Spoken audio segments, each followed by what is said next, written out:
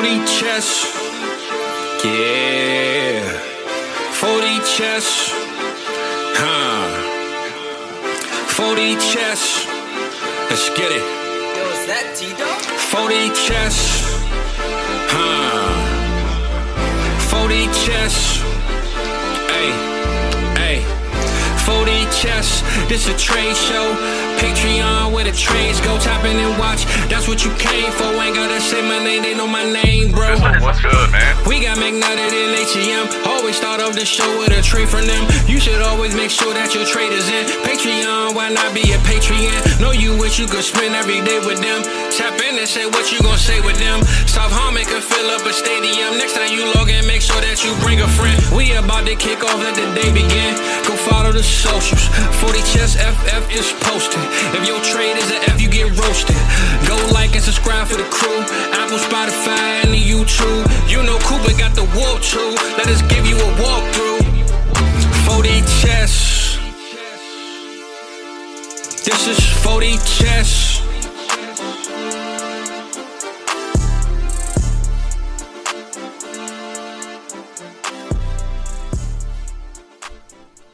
Tuesday night, 40 Chess Live for the patrons. For those of you listening on Friday, thank you as well. But, Adam, I like doing this show. Not my favorite, but pretty close to my second favorite, right? Like, I got to acknowledge my losses. We did that last week. Learn from the process, where we went wrong. But let's do a little gloating. A little gloating tonight. Yeah. So Let's wins. do it, man. Let's have some feel good. Uh-huh. Thank you, everybody, and welcome back into the 4D Chess Dynasty Football Podcast. Man, I got DB. He's DMing me right now. Good for It's him. great. Get in here, DB. What are we Get doing? in here, my guy, you know? Love it.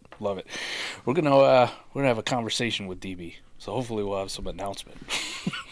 It's always good when we have a conversation with somebody that we're able to announce something later. Big time. You already know what's coming, but we'll get into that later, you know? How you doing, buddy? I'm doing well. Oh, doing well, man. We did our trade show earlier today, right? My wife's off school tomorrow, so I'm already, kicking it here with her.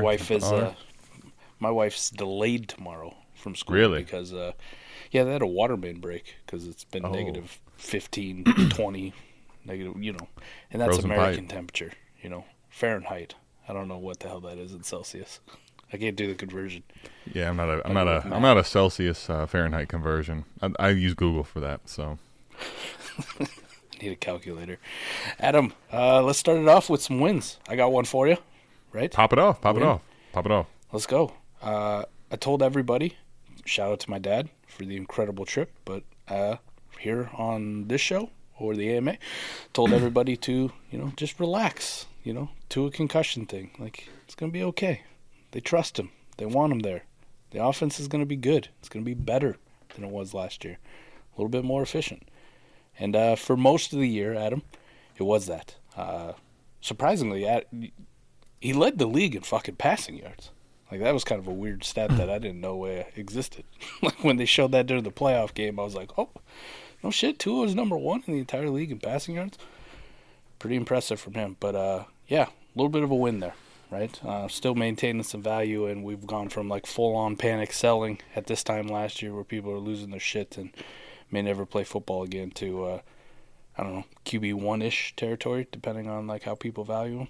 Probably at worst 15, 16, somewhere in that range. So, yeah, he's like a high end quarterback 2, back end quarterback 1, right, somewhere in that range. Yep. I'm looking at Warp. He was anywhere from like 11 to 13, 14, depending on for the whole season, right?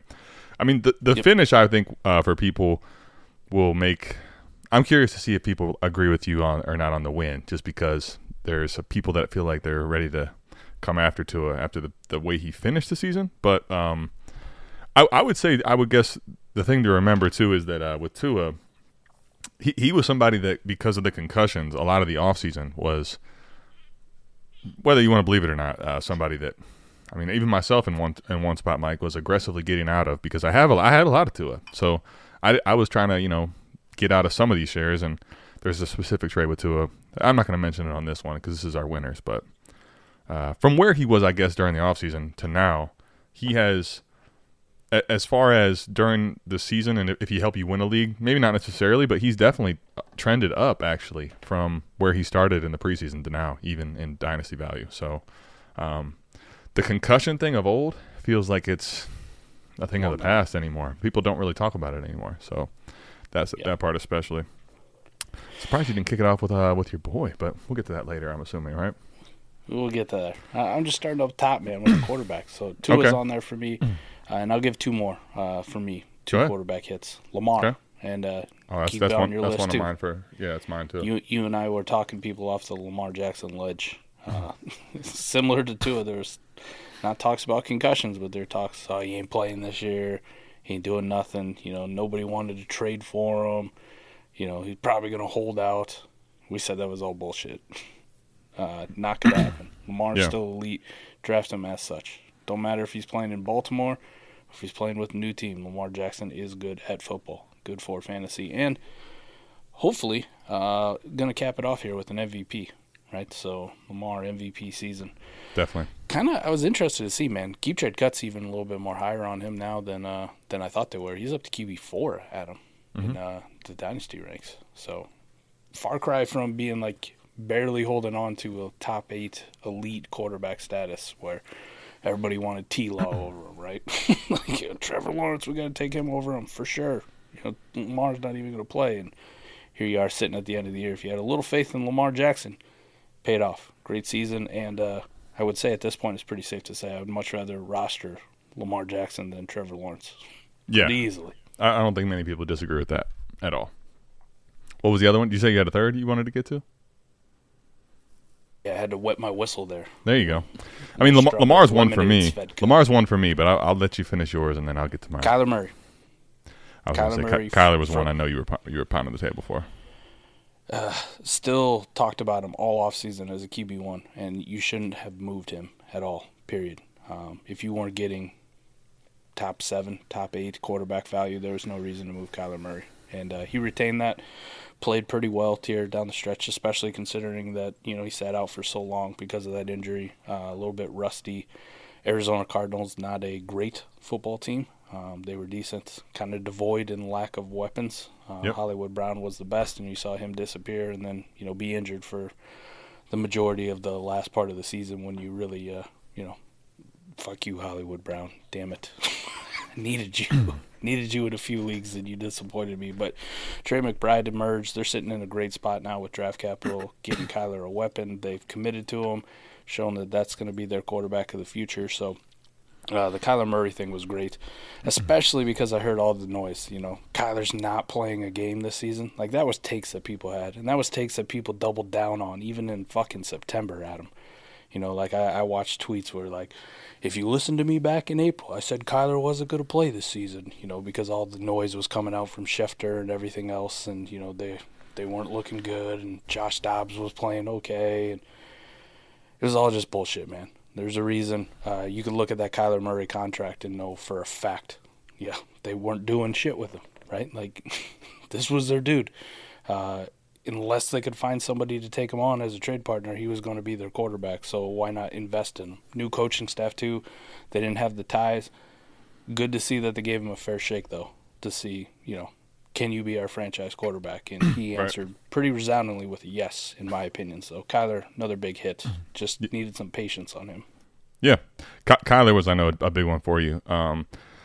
I won't even put that one out there because I know I wasn't as high on Mike as far as the acquisition aggressiveness. I did get him in some spots. But all three of those guys, if you think about it, those were very, I guess, depressed assets in the offseason, right? At points. Lamar, because people have to go back a ways to remember this. This is going back roughly a year now. But if you go back about a full year before he got the contract and they were doing the whole exercise with, seeing what teams would you get. Are you going to pay 2 first and some to go get Lamar? There was a lot of talk that he may never play for Baltimore ever again. He's never going to want to be a part of that franchise. A lot of noise. So Lamar for me, though, at the quarterback position was the one I was going to say the most. And I'll go ahead and throw in Brandon Ayuk, although he's not a quarterback. But these two in particular, I know I've been high on Ayuk every single offseason. But the reason I put that in there, Mike, there was a specific trade I made where I traded away in a lineup start 9 half PPR, and I think it's a 6-point passing touchdown. So I get Lamar Jackson and Brandon Ayuk, and this was in January 30th, so just about a year ago now, for Breece Hall and the 23 first. So that's one I'll take all day. No quarterback giving up. Get Lamar, and I get Brandon Ayuk for that first, and take it, man. Ayuk was also this year. What's crazy was a little up and down as far as consistency, right? But he showed, even with like plenty of weeks where Debo was great, plenty of weeks where Kittle was great. CMC was awesome all season. This guy's a absolute difference maker at the receiver position. Basically trended in that wide receiver 1 territory all season. So I'll take the W on those two guys, and guys that still this offseason didn't cost you a ton. Lamar's price changed pretty drastically from January to going into the year, but nobody, I don't think, still believed that he would have a season like he is now and win the MVP with Mark Andrews getting hurt. Not even finishing with Mark Andrews. Rashad Bateman being a 0. Relying on production from Odell Beckham, Isaiah Likely actually doing something towards the end of the year, and Zay Flowers emerging. Zay Flowers definitely helped, but Lamar putting up an MVP season with that cast, especially with Andrews going down. It's like, wow, Lamar did it, and it wasn't all rushing, right? It wasn't like the MVP season he had a couple years ago where it was, well over 1,000 yards on the ground and just, highlight after highlight of 60-yard touchdown runs left and right. It was actually Lamar playing quarterback, right? Shutting people up. I mean, he made some highlight throws where you're like, that's like Aaron Rodgers shit right there, like off 1 foot. Like, how the hell did he even see that or have the stones to throw that football? So, good to see from Lamar. I would say his game definitely evolved and grew, and if he can keep this up, right, and they get him a little bit more help, ooh, baby, man, I was pretty excited about Lamar Jackson. We could be looking at Lamar back in that conversation as like, hey, who are the elite quarterbacks? And I mean the elite of the elite, the warp difference makers, those fantasy point per game monsters, the Josh Allens, the Jalen Hurts of the world. Lamar might be back in that conversation here pretty quick. And to think, too, on the point you made about those quarterbacks, if you think about those 3 guys specifically, right, part of the fate on every single one of them was the injury. Like, they're not – Tua's concussions. Lamar's always hurt at the end of the year. Well, we'll see if money, changes that or not. Looks like it has. And Kyler Murray had his injury situation going on. So all the injury stuff was also a big part of it as well. I love the Brandon Ayuk call, and I'll piggyback off that one. Right? We'll go into another wide receiver that I was higher on than it seemed like everybody, and I couldn't figure out why, and still, to this day, he feels like a value. It's Michael Pittman Jr. I was pounding the table in the offseason for a lot of MPJ, as I've coined it. That's what I'm going to call him, right? He gets the nickname. He's so damn good. So damn MPJ? Good. And you guys can miss me with this bullshit about Anthony Richardson. Go look at the target share when A-Rich was playing, right? Understand that the air attack was probably a little bit better, a little bit more efficient when Gardner was in. More hero, chuck it, fuck it ball. But the guy was still averaging double-digit targets with Anthony Richardson at quarterback, right? They had a chemistry. A-Rich knew where his bread was buttered, and he tried to get the football to Michael Pittman Jr. So I would expect nothing less from this connection next year. And the Colts would be absolutely fucking stupid if they let him walk, right? Do whatever it takes. Franchise tag, really, just do the right thing and give him a big-ass fucking contract. One of the better receivers in the entire National Football League, and Michael Pittman Jr. delivered for fantasy managers this year. Yeah, he did. He did in a big way. I think there's probably a lot of receivers we could get to. Is there any other ones that, like, I guess in the top 7 rounds or whatever you're thinking of specifically? The DJ Moore thing. I'm fighting patrons in the offseason with DJ Moore being acquired by the Bears. Just the whole thing, right? The historical bullshit that we saw, right? The Bears were so bad historically last year. They threw the ball so little, DJ Moore ain't going to be shit. If he gets 100 targets, he's only going to catch 60 of them, and he's going to be like a wide receiver 30-something. False. Erroneous on all accounts. The Bears regressed more towards the mean. They weren't a super high-volume passing offense, but they regressed more to the mean, right? They weren't dead last. They were more just below average and kind of in that range. Same for the Falcons, too, because we heard that narrative in the offseason. Even the Falcons kind of regressed up towards below average territory.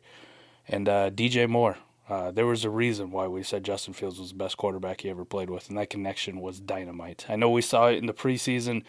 People wrote that shit off because it was, a couple tunnel screens that he fucking housed, and we got all excited about it. We were at the Expo when that game was going on, but you saw that they could do a little bit more than fucking tunnel screens, right? The connection downfield, Justin Fields, especially like week 6 onwards, pushing the ball down the field, getting the ball out of his hands a little bit more quicker, playing with a little bit more urgency, and becoming a real confident NFL quarterback in the system that he was playing. DJ Moore was a big beneficiary of it, and DJ Moore was a beneficiary of having a quarterback that was better than fucking Kyle Allen, Carolina Baker Mayfield, Sam Darnold, Will Greer at one time, and busted-ass Cam Newton post DJ Moore's rookie year. So, yeah, DJ Moore, another big hit at the wide receiver, and somebody that I think we were a lot higher on the minute he got traded to the Bears than a lot of people, other than Mr. Matty Double Tap, Matty Keywool. Fair. He's the biggest DJ Moore fan I ever met. That's fair. Very fair. So I'm going to go one definitely I was acquiring. There was some guys that I did not acquire with the age factor. Like I know specifically Mike Evans was one I wish I would have acquired more of. He doesn't fit my winners list. But I will say one guy that I definitely was acquiring and was pretty aggressive in doing so was wide receiver 33 in startups, Mike, Amari Cooper. Ended up having a good season. But I'm going to go a little deeper here, right? We talk a lot about best ball, and nobody wants to talk about, the top, you hit a guy that was in the top 15 in best ball. Fair. Let's dig. Let's dig, shitheads. Let's dig, Dynasty degenerates. How about I give you wide receiver 52? Mike, wide receiver 52 in startups, average between July and August. Any idea who I might be talking about here? 52. Wide receiver 52 in startups. Actually produced. Let's say he was about half. He gave you double that at the wide receiver position down the stretch, the second half of the year when it mattered. Off the dome, like surprise producers who were huge values. Is it Jacoby Myers? That's going to be one of the two I get to. This one is not specifically him. This one, again, I'm going to give you the tip is weeks 9 through 17 was basically a wide receiver 2 in WARP. 9 through 17. Wow, that high. Yep, and I was catching a lot of shit early part of the year from yours truly as well. Really? Oh yeah. Oh yeah. I mean, and you probably guys weren't wrong for the first 8-7 weeks, especially. The whole offense was terrible for the first 8-7 weeks. Let me help you really get a clue. Whole offense was terrible too, man. I'm thinking about this one. This guy really is in his Philly bag because he only got a day or two to celebrate the Dallas Cowboys being trash. Brandon Cooks, man. Brandon Cooks. Okay. Yeah, that was a good one. You were a lot higher on Brandon Cooks than the rest of us.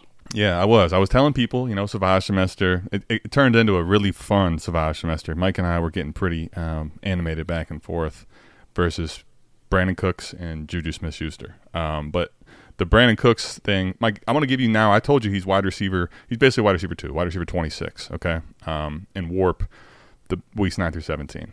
But I want to give you the names that are right around him in WARP to give you a real idea in best ball how ridiculous this value is. Okay.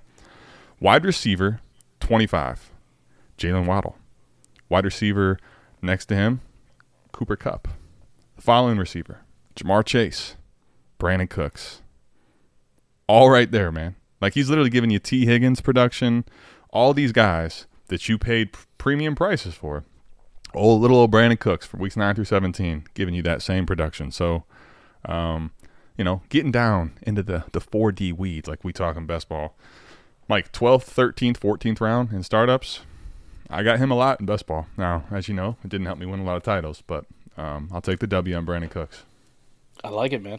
I'm going to kill 2 birds with 1 stone here. One is my hit. The other one is our very own Fizzle Dallas. Fizzle had been on the CeeDee Lamb thing and finished number 1 wide receiver just about anywhere you look. Fantasy points, WARP, had a massive finish to the end of the season. And Fizzle stuck with him even while people like me were faltering, right? Like, I like CeeDee Lamb, but, those first 6 weeks were god-awful, horrendous. Like, it was a tough thing to watch them just ram Tony Pollard up the middle 25 times a game. And ignore the fact that they had CeeDee Lamb. So that was tough, but Fizzle stuck with it. Fruits of the labor, right? CeeDee carried a lot of teams to championships, especially down the stretch. One I hit on in the offseason, along with the Tua thing, was the Tyreek Hill. Yeah. And I took some heat for Dynasty rankings because I had Tyreek Hill at 3. At 3, and people lost their fucking shit. They lost their shit. And what did I say, Adam? I will take 1 to 2 seasons of elite production. Elite production. And I think Tyreek Hill still had that in it. I know we heard the thing about, well, he said that, after his contract was up, he was going to retire from football. Yeah, in 2025. Which meant that 23 and 24, it was wheels up for fucking Tyreek Hill in this offense. And he smashed it out of the park, right? On pace. And would have, in my opinion, broke that 2,000-yard mark easily. But we had one freak, and it's kind of the way football goes sometimes. High ankle sprain, limited him, slowed him down here at the end of the season. Cost him a little bit, but Tyreek Hill, smashing success too, because people were livid. How am I going to rank a 29-year-old wide receiver as Dynasty wide receiver 3, Mike? Do you even fucking play Dynasty? Yeah, I do. And I win championships, son.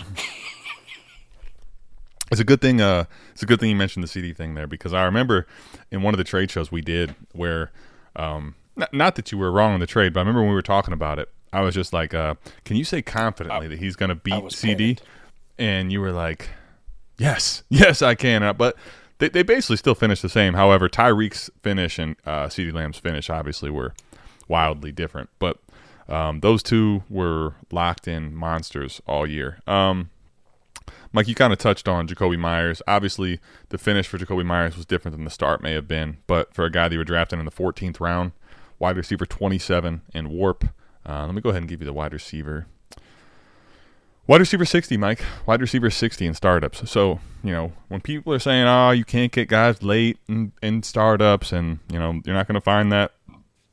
There's 2 guys I was pounding the table for. You can go back and look. I only had 2 episodes because you guys have no idea how long it took to make those damn ATM money moves. But we'll have them back next year. Jacoby Myers and Brandon Cooks, Mike, for me. 2 of the guys that I was really pounding the table for in the 12th to 14th round range, where you can get a lot of guys in this range that miss, by the way. Let me just read you some guys in the 12th through the 14th to give context. Khalil Herbert, Antonio Gibson, Marvin Mims, Tank Bigsby. Come on, man. Juju Smith-Schuster, right? Like Rashad Penny. Chase Brown, even though he had a couple games down the stretch, didn't do anything all season, right? Hendon Hooker in this range. So, Tajay Spears finished a little better down the stretch, but plenty of guys, Jimmy G, plenty of guys that didn't do anything for you. So to think about getting a guy that's wide receiver 27 for the season or wide receiver 26 for the final half of the season that late in startups were 2 of the guys I was, I'll go ahead and pound the table as dubs for me. Oh, baby. All right, Adam, on to it.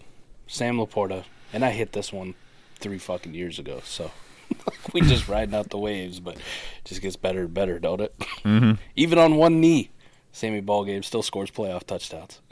He don't give a fuck. Yeah, man. He don't need 2 knees. That dude is legit, man. For all of you that, however long it took you to get here, there's no denying it at this point, right? Dude's a baller. Adam, think of this, man. Startup ADP from last year, all rookie season on, right? Through September.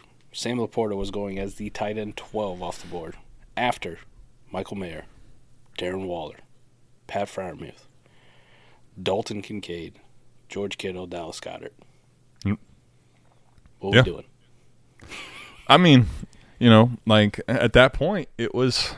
What's crazy was at that point, it was like, okay, he's starting to make some noise, but now we're talking about Sammy Ballgame as the perennial wide receiver, or at least the perennial tight end in Dynasty right now. The other thing too was he a lot of times you'll see this inflation because of a rookie having good games or a few, right? Like Sam Laporta was a difference maker at that position in his rookie season. Collected all kinds of awards this year. He is that dude, man. He is him. You know what's crazy? Crazy to think. I mean, for MVP status, at least for offensive rookie of the year, he's never in the conversation, right? Like Stroud, rightfully so. Puka was awesome. but I never hear Sam Laporta mentioned, even though but he broke every record that there was for a rookie tight end, right? But you can't because you have a receiver do it, right? And Puka. Right. And then you have, the quarterback position, if a guy has as good a season as CJ does at quarterback, you're going to have a hard time even getting a tight end in the conversation. But to your point, like this rookie class hits, for all the shit it's gotten because of how much hype it had, you're talking about right now getting a top 3 or 4 quarterback in the class, the tight end 1 in the class, and I would say right now definitely a top 5 or 6 receiver in the class. Easily. Yep. Right? So talk all the shit we can talk all the shit we want to about 23, but let's acknowledge the high end upside 23 gave you too, though, right? Let's run that through too. Like go back to draft season, rookie draft season last year, Adam. And if I were to tell you at the end of the year, Adam, I promise you there'll be 3 players from this class who will be top 5 at their position in dynasty value. None of those 3 names would be on that list. None of them.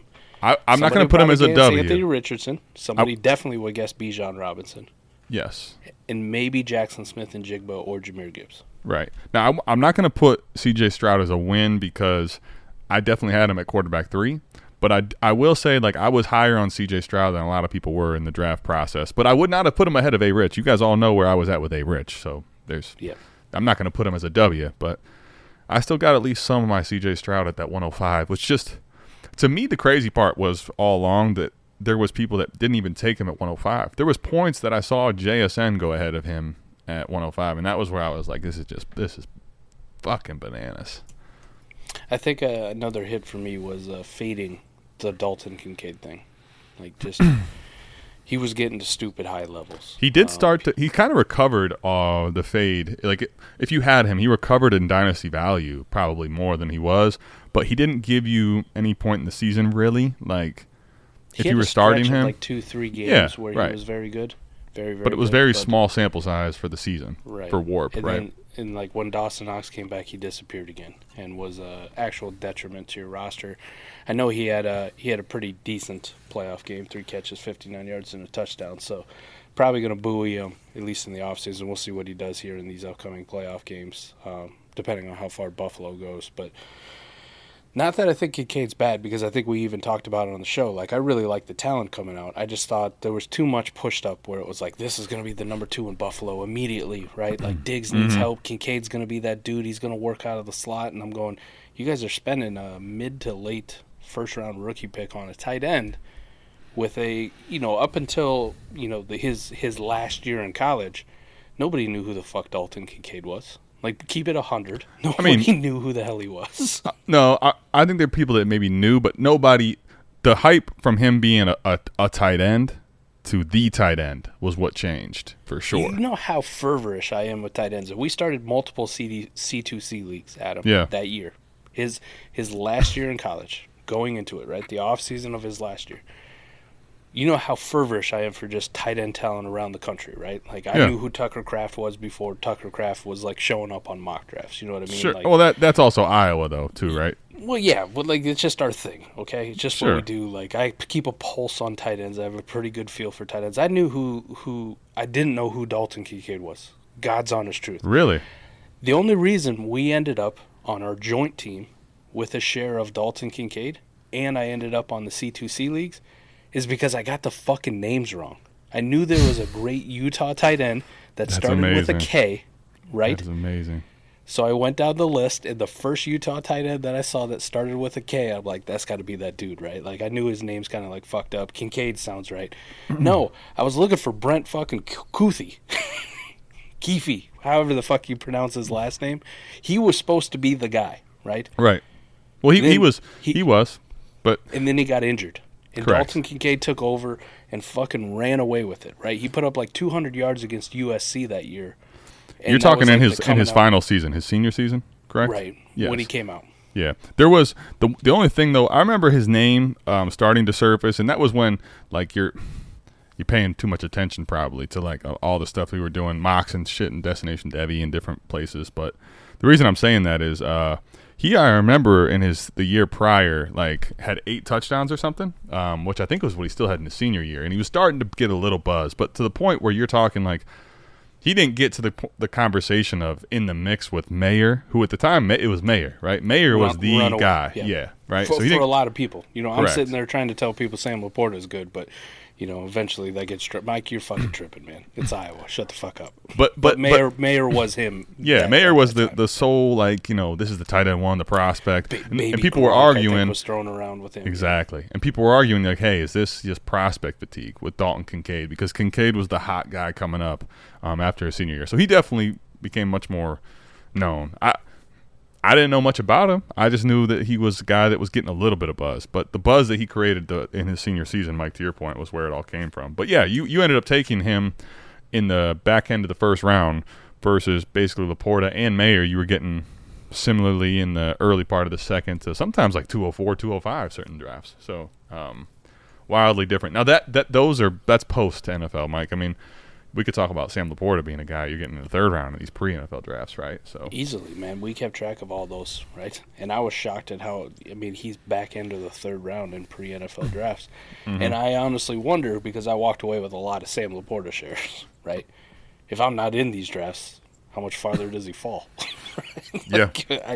Pre-NFL draft, I don't know how many people were really in on Sam Laporta, right? But once he got that early day 2 capital, people are like, oh, shit. Who's it? Mike wasn't kidding. Apparently the Lions like this dude. They're trading away TJ fucking Hawkinson, and then like, yeah, we're gonna select a dude. I think that was probably the craziest thing, and it surpassed my wildest expectations too. About the Lions with Sam Laporta is just the fact that they gave Sam Laporta a workload or a role that they wouldn't give TJ Hawkinson at all, and we saw TJ Hawkinson thrive. The number 1 tight end in Warp. Probably hit that in points per game, too, up until the knee injury. But absolutely incredible, like what he was able to do in Minnesota. And Detroit had him. They drafted him. They spent first-round draft capital on him. They never gave him that kind of target share, that kind of workload. They never put that much onus on him. They trade him away. They draft Sam Laporta as his replacement. And they're like, you know what? From day fucking 1, we're not making this mistake again. Sammy, you're going to be involved in the game plan. I don't know if he's just a better fit for what Ben Johnson wanted to do with the offense. I would say personally, just from watching them both, Adam, I always kind of comped him like he was in between like a Noah Fant and a TJ Hawkinson. He had a little bit more athleticism. I think he's a better route runner. He was a high school wide receiver. He played wide receiver at Iowa at times because we need it. So I think he's a little bit more mobile. He's like a better route runner. He's got that hybrid feel as far as the way he runs routes. Just a little bit. Yep. Mm-hmm. The impressive thing though is he was always think of a guy like Waller. Waller was a hybrid too guy, right? He was always a very willing blocker. He gave really good effort. I think that's decent. The thing about Laporta to me when I watch it is his blocking is huge. Yep. And that's kind of like when we talk about Nakua versus Sam Laporta for Rookie of the Year. I know I'm biased on it, but I just ask, honest question. We've seen rookie wide receivers step on the scene and just, wow, right? Like I think of Odell Beckham, right? Randy Moss before him. Like we've seen these guys explode onto the scene. We rarely ever see a tight end do it. And I would say arguably it's a much harder position to do it as a rookie because not only do you need to have the skills, know the routes, the nuance that comes with, catching a damn football, but you also basically need to be a sixth offensive lineman, right? You need to know all the blocking schemes and when you're doing gaps and pulls, where you're stepping in zones. You have so much more that you have to comprehend and actually execute at a good rate because we've seen countless rookie tight ends not get playing time their rookie year. Why, Adam? Because they can't block for shit. Sure. Can't be trusted in pass protection. They're fucking zero in the run game. Like, you might as well bring in Dan Skipper if you're the Lions as an extra offensive tackle. Like, just bring in another guy because this dude sucks. He's going to get bulldozed over. Aaron Donald's going to make him look terrible.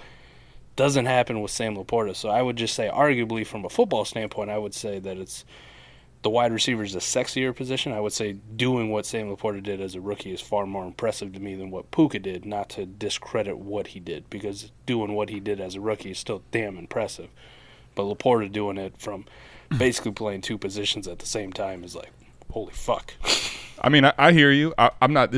I'm not going to say anything negative about what Laporta did. Laporta was great, but the one thing I will say, because to this point, if you're going to like look back and all the years that the receiver has done stuff, you can go back and look in just recency. Go back to Odell Beckham Jr. Go back to, I believe it was Jalen Waddle had the reception record, right? And it was Jamar Chase who had the yardage record. What are all these guys going to typically have? The draft capital that says day one, you're the driver of this train. You're the dude, yeah. This is a dude, late round pick, Mike, day 3 pick, a team that's supposed to win no games. Now, the one thing, again, Laporta, I'm not trying to knock on him because that team went to the playoffs and beat the Rams in a very good game. Amazingly, these guys played each other in the game in the playoffs. But Nacua did it. He broke the record in the playoffs. He proved it. He broke the record for catches. He broke the record for yards. He broke the record for catches in a game, 15. Like, Mike, he left no doubt on the rookie, in my opinion. I know he had an extra game to get 29 yards from, Bill Groman's record. So you could argue the validity of that one if you really want to because of the difference in games. I get it. But this guy basically broke all the fucking rookie records as a receiver and went into a situation where, dude, you know how many guys – there's day 3 picks that do not make the roster. Right. Like, that to me is the big thing for Nacua that makes it just crazy. Because it's one thing to go in there when – Laporta, to your point. Now, I don't think he didn't earn it. He absolutely earned it. But the Lions, when they drafted him, said, listen, if you come in here and do what we think you can do, this is your job. Nacua had to go in there and earn that shit. So – I guess that's the difference for me for most rookie receivers where, to your point, it can happen, but very few and far between. They're like late round picks as a rookie, right. You know? Unheralded dudes, right? You looking back at the Puka Nacua thing, too, it's just hilarious to see the people drafted in front of him, right? Like where we are now. Oh, my God. There's just a million of them. Going by Bulletproof's ADP, powered by Adeko there. He was the 407 in rookie drafts, so these are encompassing all rookie drafts, right? Post as well. Yeah. Sean Tucker, Evan Hull, Eric Gray, Dwayne McBride, we didn't see a damn snap of during the regular season. Stetson Bennett, same thing. Darnell Washington was a left tackle. Michael Wilson was okay-ish. Deuce Vaughn, nothing. Schoonmaker, nothing. Boutte, nothing. Tank Dell was pretty damn awesome. Bandicanda, Zach Evans, Tillman, Musgrave, Chase Brown, and then Jaden Reed. But man, all these people that are drafted in front of Puka Nacua, and it's Puka in the 407 that has a case to be the 101. Yeah, of the class. Right. It's like, what the fuck? I mean, like in July, or I'm sorry, start of July when. The hype train was beginning to get there. It still was nowhere near to the point where it finished, just in hype. But July, he was the 1807 wide receiver 82 in startups. And you just think about the jackpot of all jackpots this year was for the late round drafter, the Los Angeles Rams giving you Puka Nacua in that range and Kyron Williams even later. Trying to find where Kyron's at here. I mean, it's way late. Let's see if I can 758. That's what it felt like, didn't it? Yeah, that he was. Bitch got dropped in leagues. Kyron was the 2208, Mike. Nuts. League winners. Hey, partial credit. You got the Rams backfield right that they were going to be a league winner.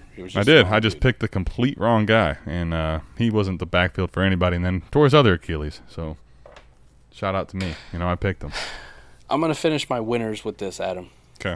And the winners, and this is, I shouted out Fizzle, but I'm going to shout out Koopa for Warp and opening my eyes. But realizing and actually diving in, listening to what you and Scott did, Mind Warp series, still incredible to this day, still a lot of good information on it. So, go check it out if you haven't. Trust me, you got a lot of time in the off season. Not the worst idea. But really diving into Warp. And then being able to have this awesome tool where I can just, I can just go and look at a specific league. And the realization, I don't know when it hit, Adam, but at some point I realized in 99% of my leagues, these fucking tight ends don't matter. They just don't matter. Okay? You can make a plan with the tight ends without spending any real draft capital or you don't have to have 1,000%. expensive ones, right? And especially in best ball, you can get away with just having an onslaught. You give me 4 to 6 of these crusty ass dudes at tight end. Deep Sea was like, yeah, I got you at tight end. No, you don't. No, you don't, right? Like, I don't need it. I don't need it. Like, to the point, because what's crazy is this kind of actually gets to that, all right? Because I'm going to tell you one of the things that now is becoming a very big push, and I still think is probably correct. There's a lot of good thoughts to this. Like, you think about the full teardown rebuild is becoming less of a cool thing because people are just like, this. It's redraft plus is kind of what Dynasty is going to become, right? There's so much of this stuff you get wrong with rookies. You look at we just talked about all the guys that got right, but no one saw Puka coming. I shouldn't say that. Very few people saw Puka coming. Debro saw him. Right, I was going to say. That's why I said make sure you mishear me. Very few people saw him. Mike was one of the few people that was like really, really in on the board all along. And C.J. Stroud wasn't the quarterback one that people were drafting. Anybody that was talking their C.J. Stroud love might have taken him as the quarterback 2 in the class. I didn't see in a single draft anyone take him as quarterback 1. So there was a lot of misses in the 23 class and the redraft plus thing. So I just want to go back to this year. I proved Mike in one league. In 2, if you go do it right, you hoard picks. You don't even have to do the quarterback hoard, but you get a bunch of draft picks. You completely clean house. You can turn into a legit monster with just 2 years of rebuilding. Like, you don't have to sell your soul for forever. I've definitely done that too far down the road. But if you do it right, you can rebuild in 2 years by just getting a bunch of draft picks. And on that team, to your point, Mike, a team that dominated from start to finish. My tight end room was Noah Fant. Basically it. Donald Parham. That's a great room. Noah Fant, Darnell Parham, and literally those are the 2. Like, I didn't even – like, I actually did it a little bit wrong. Like, I should have had more guys in there that were tight ends, but I just literally filled the rest of my team with skill players. Like, I almost assumed losing at that spot weekly so bad that it didn't matter because the rest of my team was so good. I'm only starting 1 in that league. So you can rebuild. You can completely tear it all the way to the studs and build a monster if you choose to be diligent and do it cleanly for 2 years. You don't even have to go 3 or 4. And to your point about the tight ends, yeah, like, you do not have to have a goon squad, man. Noah Fant was terrible this year. Donald Parham was non-existent. I think there was one more that I literally can't find on here, but point is, you don't have to have a great tight end room. You just don't. You don't. I'm about to finish the startup here. We got Mr. Wonderful on the clock, and then I'm up with the very last pick in the draft. And my tight end room in a 2 tight end league, Adam, right now is going to be Josh Oliver, Will Mallory, and maybe somebody I select with the 30-12 pick. Yeah. And then I'll just figure out the rest, right? Like, I'm going to go hit waivers, find some dudes, some Durham Smythe, who was that dude? Julian Hill. Julian Hill. Yeah, Julian Hill. I'm going to find some of them fucking guys. Just some of those guys. The warp thing I was going to say, go ahead, finish your startup point. I did. Like, there were some, like, tight end regrets, right? Like, T.J. Hawkinson, I didn't buy it. Koopa was very, very adamant about T.J. Hawkinson being very, very good this year, and he was right. T.J. Hawkinson was a stud this year. I had some tight end misses, right? Like, I invested in some leagues into Travis Kelce, and I invested some leagues into Mark Andrews, and both those came back to bite me. Now the Andrews thing was injury. Kelce was just poor performance. But a lot of leagues, man, if I was just kind of snooping around that middle, right, and people were like, hey, what do you want for Dallas Goedert? I don't know. Any first you can have him? I ain't got a first. All right, any 2 seconds you can have him. Like, there are some misses. I traded away some Sam Laporta here, like T-Rock said. Traded him away a little bit too soon sometimes. For sure. And you regret it a little bit. But the process has been 1,000% right. And with any good process, you're going to have a few misses in between where you go, I could have done that better, right? It's kind of like trading. I don't win every trade that I make in the end. And there's some trades that look like slam dunks, and you go and you look back in a year and you go, damn, what the hell was I thinking? This is horrible. I messed this up so bad, but everything is about the process. Keep doing the process. And if you can stay mostly right with your process, you're going to do amazing. You stay 60, 65% right with your process on your hits, you're going to do just fine. You'll win a lot of championships. You'll be way ahead in money. Trust me. So for every Sam Laporta I sold at tight end 12 prices, that I go, fuck, I wish I'd still kept some. Mm-hmm. It's okay, because I probably sold a Pat Freiermuth, right? I probably sold a Dallas Goedert. I probably sold George Kittle. Like, got off these tight ends that people were just fawning over. The Dalton Kincaids, which I may have drafted at the 110, just so I could trade them, right? Then you get a first and a second, like money. The Michael Mayers of the world that I had. I sold him for 2 seconds. Do I regret selling Michael Mayer for 2 seconds at this point? Fuck no. No, I'll gladly take 2 seconds, because I'll probably take Jatavian Sanders with one of those picks and then do the same shit this year, right? Yeah. It would just keep multiplying. That's how you do it, right?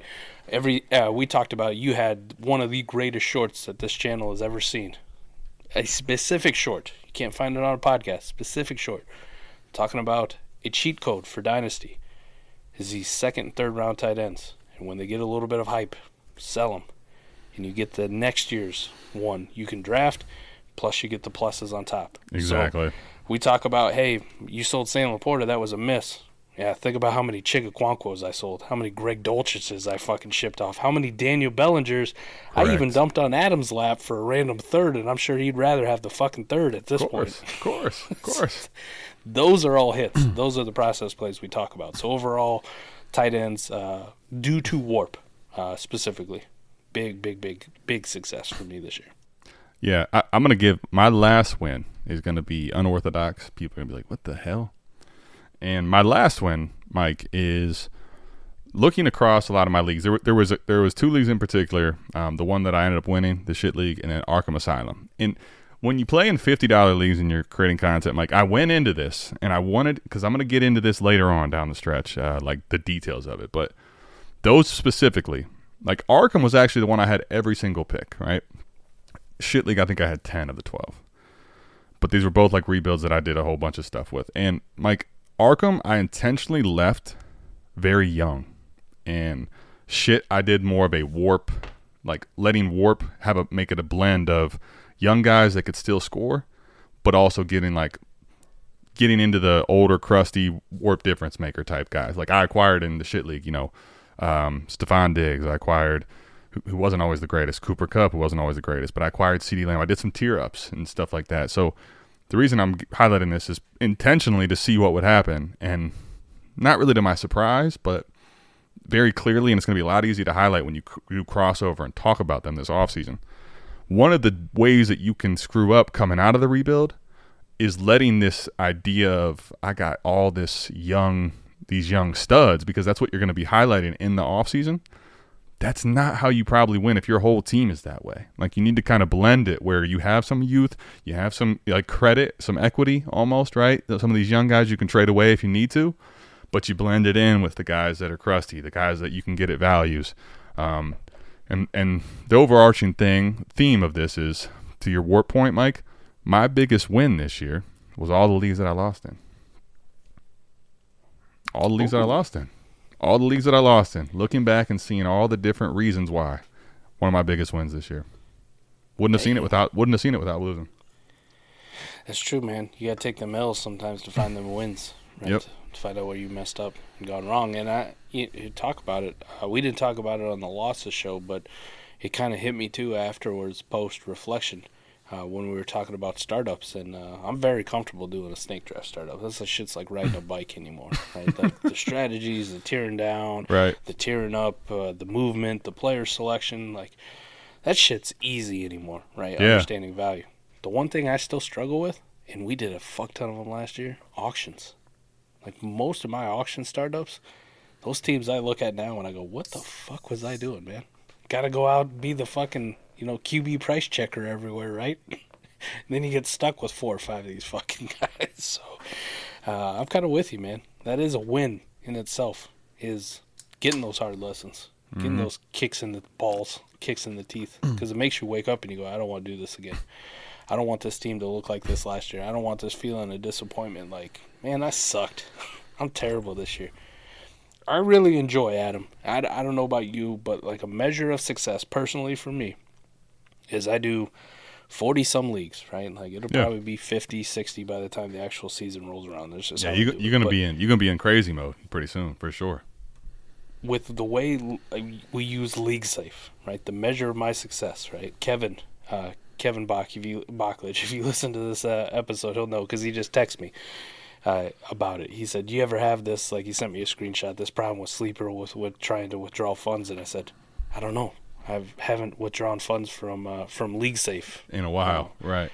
In like years." He goes, "Really?" And I'm like, "Yeah. Like I just don't. Like my measure of success is always, all those payouts come in. Do I have enough cash to pay all of my entry fees, right?" And so far, so good. The last 3 years, like I always have extra left over.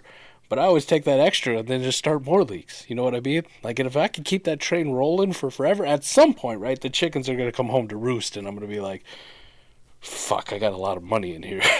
League Safe's holding, interest-free. This is probably not financially responsible of me. I should probably withdraw. But that's the kind of feeling. And, if you got into a bunch of leagues this year, and then you look at your League Safe, and now, league dues are coming up, and you're going, fuck, I got to deposit a lot of money to pay for this shit. Yep. That's a bad feeling, and you want to do anything in your power to make sure you don't have that next year. And that's actually a win in my book.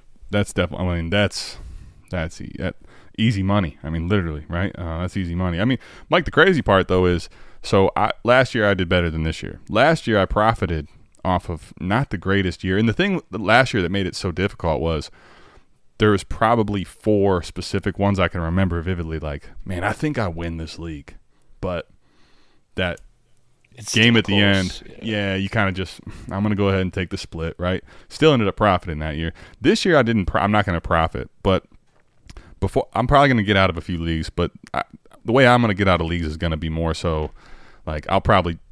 There's already a payment down, a deposit type thing, and you've already paid up, and I'll probably even pay up a league. If any of the leagues I leave, I look and it's like this is not the greatest roster.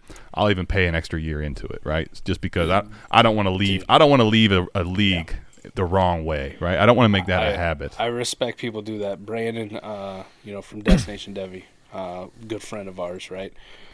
He's left multiple leagues of ours. But the reason that we still invite him back, even though he'll leave a league, is because Brandon knows that when he takes his 26 picks and he pushes them all in, he goes, this team's got an uphill climb as an orphan. I'm not just going to leave you high and dry. Here, 24 and 25's paid for. You can fill a free orphan pretty easily with your patrons. He doesn't just go, fuck you, figure it out. Right? So, if the team's good, by all means, you bow out gracefully. Here you go. Like, I didn't leave a shitty roster. We already got 1 year paid for. Figure it out for 25. But if your team's really bad, I'm fully on board. Like, do the right thing and just go, hey. Sure. Hey, this team's not so good. But the crazy part, Mike, is in a year where you only win 1 league, I had a couple out of random payouts, whatever. As bad as it felt on the winning side, I'm not going to end up paying a whole lot extra into multiple leagues. Still did all right? Yeah. Regular season championships, Right. I had a lot of second places. Yeah. I had 4 teams, Mike, that finished most points for the season. I had 3 total teams that between the playoffs and the most. Sometimes that's just the way it goes. You can live with that. But man, that for me was one of them. Is that, and to this point here, to ATM just choose wisely. Yes and no. Like, obviously you want to hit the right ones, but I'll give you my championship roster and tell you the ones that I didn't hit. I mean, Stephon Diggs did not hit for you. Cooper Kupp really was not a hit for you. A.J. Brown didn't even play in some of the games down the stretch. Tyreek Hill didn't do as much as – he was obviously great. I'm not going to use him as a guy that was bad. But Kirk Cousins, Anthony Richardson, still on this team, didn't do a lick for you. You don't have to hit them all, right? Aaron Jones was out for the majority of the season. You don't have to hit them all. But you want to find the right blend, because if you do that, even if you get some misses, you'll end up landing, a CeeDee Lamb type, Alvin Kamara type at value. So I think it's really just taking a look at your team and making sure you're getting the right blend in the rebuild coming out of it, leveraging in some of the picks you've been hoarding, right? Going to get some of the older veterans when it's time to go make the move in. Don't just stay still with the young guys. That was one of the key things I learned this year. And I think, honestly, when you really think about it, that's a very big corollary with Warp. Warp's going to tell you that, right? That's a big Warp thing. That was one of the reasons it was open to my eyes. Crazy. What a year, man. What a year. And Deep Sea, good to see him in the. He's going to try to rebound, right? We're in another startup. Of course, right now, man. Actually, 14 team. Deep Sea's right back at it. I see. I'll just say I've seen Deep Sea that, the way you had it in last league, you're going to do it again. Just send all those picks in, and we're going for it right away, right? We thought it was Stoppa's fault last time. Now we do. That's what I'm saying. 100% on Deep Sea this time. I'm thinking Sopa just sent you a mess. Well, it turns out that no wonder you wanted that team. You love to do it too. So, love to see it though. Go try to win it right away. I don't hate it. It's good to see he hadn't spent anything on tight end outside of Travis Kelce, right? But we don't actually have to start a tight end in that league. It's all flexes. Who gives a shit? Oh, T-Rock, I messed up his reference. I thought he meant pick the right veterans, choose wisely. So I love the choose wisely reference though, right? The Indiana Jones. Yeah. Right, let's go. Love it. And then you get to see the Nazi die, like turned into a skeleton and blow apart. It's always a good sign. Absolutely. You gotta love it, man. No offense to any, actually 100% offense to any Nazis who yeah, are still out there. That's one of those where we could say it's okay. It's okay to go back in history and say offense to y'all. If I get canceled because I told a Nazi to fuck off, like that's probably the best way to get canceled, I would say. I would agree. Gambler at heart. Listen, Deep Sea, I told you this multiple times. I'll say it till the end of time. Deep Sea, keep being you, buddy. Keep being you. We love to see it. Mike, anything else on the wins episode, man? I don't know. I'm not as gloating, man. Like most of mine I had to put out here because I wanted to rub it in Mike's face on the winners, right? Like the Brandon Cooks and those. I'm excited to rub it in his. I don't know. I'm not really the biggest gloater, man. I'm just not. I don't know. Maybe it's a flaw of mine. I'm not the biggest. I didn't even touch on like some in-season wins. When I'm trying to convince you to buy Jordan Love and you kept telling me to fuck off, and here we are. I mean, what I was going to say, actually, you brought up a great point. I was going to say, actually, Mike, I learned very clearly this year, and I leaned all the way into it. Fade the face planner early. Fade the face planner early. That was one I almost messed on saying. Because Quentin Johnson was a face planner I faded early. And to me, I think I'm learning this process, Mike. You just talked about 65%. I think the process play on face planners is probably higher than 65%. So for me, the process is, even if I end up sending away Quentin Johnson and I'm wrong, like let's say he would have had the opportunity that the Chargers gave him, but he ends up balling. That'd suck. But I can live watching that knowing that the percentages are bad, right? Yep. That's one for me, and that was one with Quentin Johnson, trading him. I ended up moving him one other place than with just you, but let's just say wherever I traded him at the time, like between week 4 and week 8, they were all wins because right now anyway, it doesn't look very pretty for him. So that's one of the things I learned again. Like do it even earlier than you feel comfortable. Well, the helmet scouting is going to live on at least for another year, right? TCU wide receivers. At least. Baylor wide receivers. Dude, big time. Oh, my gosh, man. Hey, we can kill the Ohio State quarterback narrative, though, right? Fields has been productive, and C.J. Stroud smashed that shit through the fucking park. Like, Fields kind of set him up on a tee. Like, okay, well, Justin Fields did this last year. Like, he's been okay. And then C.J. Stroud's like, hold my beer. Watch this. Fuck you. Yep. Oh, yeah. That Ohio State quarterback narrative, you guys kiss my ass. But the TCU wide receiver narrative is going to live long and prosperous. Some things live on in infamy, right? And the Big 12, the TCU thing, absolutely is going to live on. Buddy, like the best wide receiver on the Chargers was from TCU and a draft pick. True. It's just Darius fucking Davis. Right? Like, that's a special team savant right there, and he can do a little bit on offense. That was the best dude. Darius Davis, so man. It wasn't their first-round pick. It also was, most people don't even know anything about Darius Davis, right? They're not going to give him any credit. But, yeah. I didn't even include Jahmyr Gibbs, too. Like, people were mad at me because I had him. I said you should take him at 3. You were on that train, too. Yeah, I mean, well, I will say, Mike, the reason I won't say Gibbs was a hit for me is because I was the one that pushed on him. Well, no, that's the reason, yes. I actually had C.J. Stroud ahead of Gibbs, so I'll ultimately take the dub on that. But there was at least a 2-week period where I'm like, this Dan Campbell thing, man, he just, as long as Montgomery's around. Swift PTSD. I just like, as long as Montgomery's around or we saw Jamal Williams, he's just going to keep doing this. The best thing that ever happened was just enough of an injury to Montgomery to where when Gibbs got the opportunity. He thrived with it. And then Montgomery became the 1B very clearly because Gibbs is just that dude, right? It was opportunity we needed, and he killed it. Which is also something like I was never too high on David Montgomery. He surprised me, and he did better than I thought he was going to be this year. But that's just a dude that feels like he gets banged up, all the time. And I think I even said, I watched that dude tear his dick in half, in a training camp. Now, to his credit, he came back and played, but it's just there's always something, man. David Montgomery just feels like a walking injury at some point. Something's going to happen. The crazy part is he had such a good season. But, Mike, when you go back and look at it, it's really a big thing that Jahmyr Gibbs got that opportunity and did what he did because, Mike, you look at Jahmyr Gibbs on a per-touch basis this year.